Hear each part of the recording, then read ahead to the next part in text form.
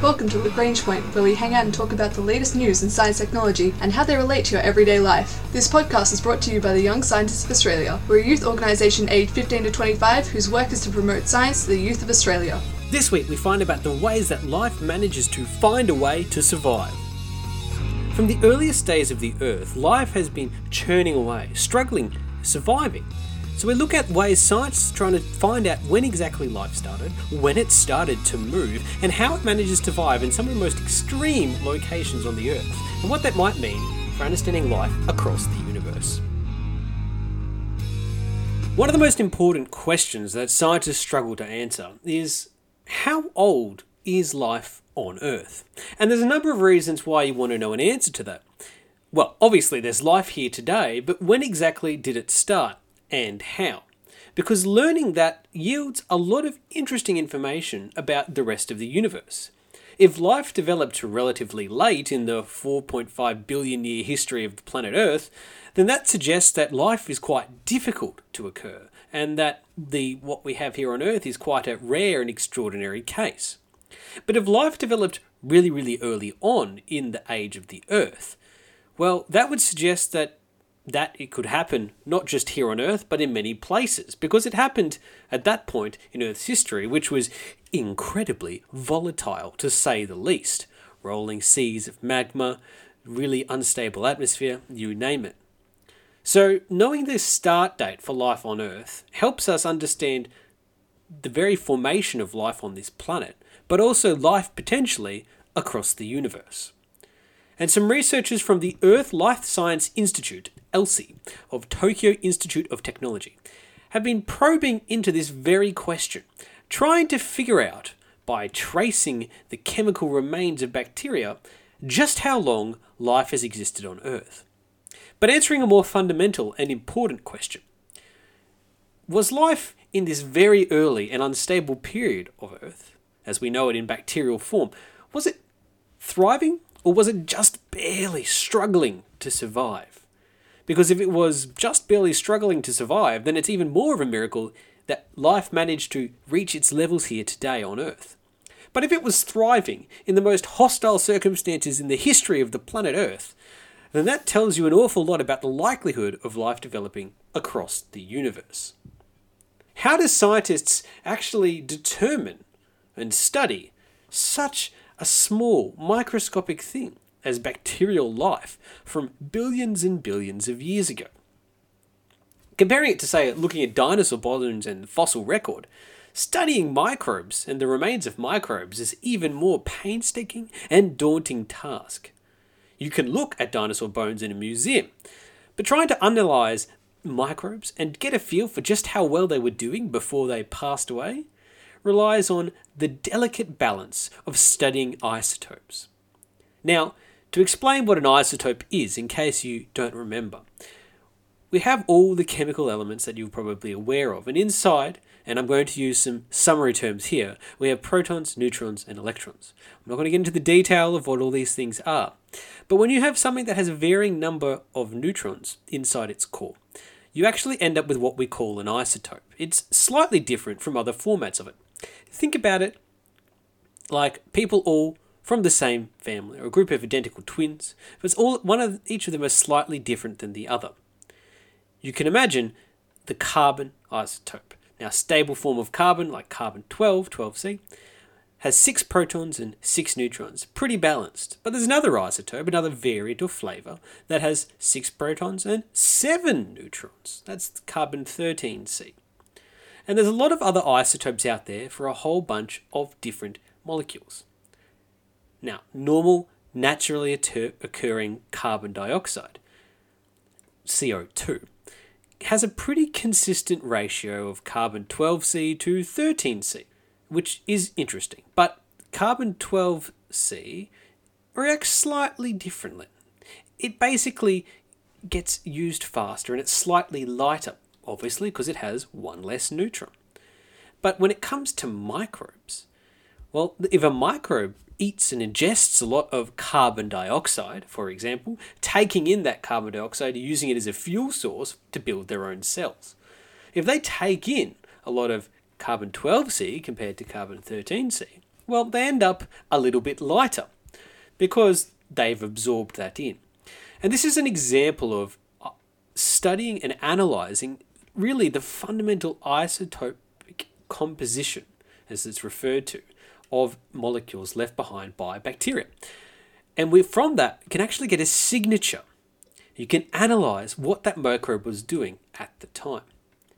And this is really, really important, as the researchers from Tokyo Institute of Technology go on to outline. Because you can do that not just with carbon, but a whole bunch of other interestingly stable isotopic compounds. Take sulfur, which has 16 protons, and there's a lot of different variants of stable isotopes of sulfur. But there's one 32S with 16 neutrons, there's one 33S with 17 neutrons, and 34S with 18 neutrons. Now, sulfur isotopes leave behind different patterns in the microbes. And thus, you get a pretty interesting history, because many microbes are actually able to use sulfates as fuel. They process that sulfate and excrete sulfide, which is another type of sulfur compound. The sulfide waste of these microbes then gets saved, for want of a better word, inside the geological record, the rocks, and makes its way into minerals like iron sulfide 2, or mineral pyrite, the shiny little rocks. And what you can do with that is look at the different types of food and get a feel for how much it was consuming as part of that process. So not only can you trace the history of the microbes, you can see how much they were eating and how much they were leaving behind by analysing effectively their metabolism.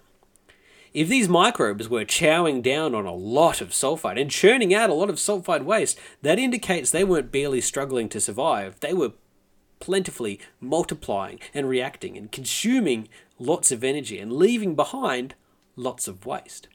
And based upon this, the researchers from Tokyo Institute of Technology actually built a pretty exciting model where you could make predictions left behind on the fossil record and say, okay, well, based on these conditions, this is the type of microbe we expect to see.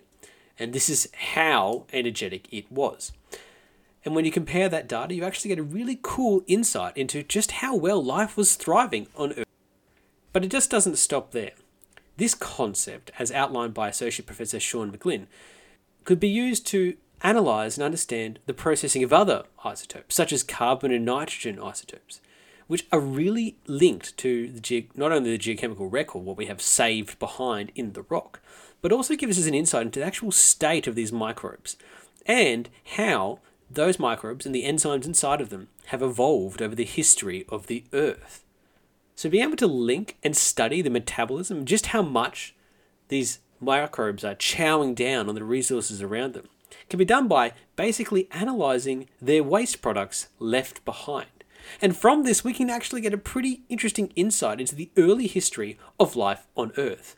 And know that it wasn't just scraping by, but it was thriving in some of the most difficult conditions that you could possibly imagine.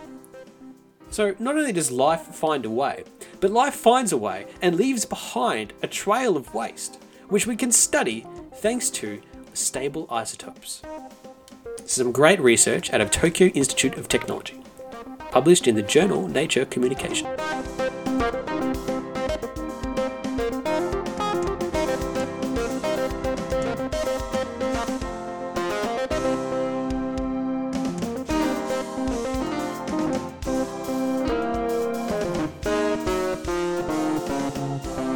Now we know that life has been around for billions of years, but that was just really simple, basic life.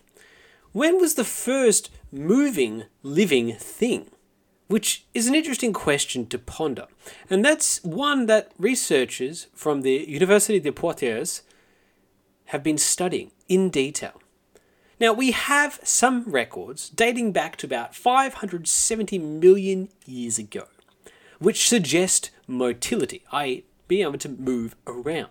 But now, these researchers from the University of Poitiers, led by Abdulrazak El-Albani, have been discovering a fantastic find, one that changes the landscape of how old we think moving organisms are. Not doubling, not tripling, more than tripling the age at which we first thought this occurred on Earth. Now, these oldest existing fossil records of multicellular moving organisms were found in a deposit in Gabon. Abdrazak El Albani is actually a geologist working at the University of Poitiers who's been studying and analysing this particularly exciting sample. Now, this deposit in the Franceville Basin allowed scientists to basically redate and shift back the start date of multicellular life on Earth way back an additional 1.5 billion years to 2.1 billion years ago. An awfully long time. Now, the reason why the researchers thought, well, all of this multicellular life probably occurred at a time in the Earth's atmosphere which was actually pretty suitable to life developing. It's like the peak in the dioxygenation of the atmosphere when there was a whole bunch of O2 there now, which hadn't been there before. And there was a calm and shallow marine environment, a far cry from the tumultuous early life of the Earth. But now, analysing this fossil record that they've been studying now for many years, the team has found an existence of fossilised traces of motility, some things in motion, that shows that certain multicellular organisms in this primitive and ancient marine ecosystem were sophisticated enough to move and wade through the mud, absorbing and processing all that organic matter and finding the best sources of food. The team managed to accomplish all of this great research using 3D X-ray microtomography, which is basically a cool and interesting non-destructive imaging technique. And when they analysed these rock samples from Gabon using this, they found long, more or less sinuous structures which are tubular, which are about a few millimetres in length, and these run through very fine layers of sedimentary rock. When they analysed these, they could find that these weren't just naturally occurring geological chemicals, they were actually biological in origin, and appeared pretty much at the same time the sediment was deposited. And what that means is you could trace these trails and the bits at the end where the long tubular structure is left. And you're basically finding, for want of a better term, small multicellular footprints in the mud. And these traces are located next to fossilised microbial biofilms, which basically form carpets between superficial, or basically layers of sediment in the mud. So, potentially, these multicellular organisms detected were actually moving through the mud, trying to find the best sources of dioxygen, which would have been produced by cyanobacteria inside this mud. Now, it's difficult to know what these actual multicellular organisms look like because we only really have left behind the slight little bits of trails leading to these markings. But it could have been similar to a colonial amoeba, which clustered together when resources become scarce, which they basically form, if you want to think of another word, a type of slug made up of lots and lots of amoeba working together. Now, that can move quite easily through mud, but this is actually the first trace we have of moving, hunting, for want of a better word, life from 2.1 billion years ago. And this is just because we happen to have some mud which was captured in time for us and able to be found now. Unfortunately, though, for this particular piece of life, about 2.083 billion years ago, that peak level in dioxygen actually dropped off rapidly and would have led to a lot of death of different multicellular organisms, restarting the clock on the earliest formations of life. But this is an example of the way in which life would have worked in those very early stages of the Earth's history. And there's some great research published by the University of Poitiers setting back the clock on when moving, hunting organisms were first on this planet. And this research was published in the journal National Academy of Science Proceedings.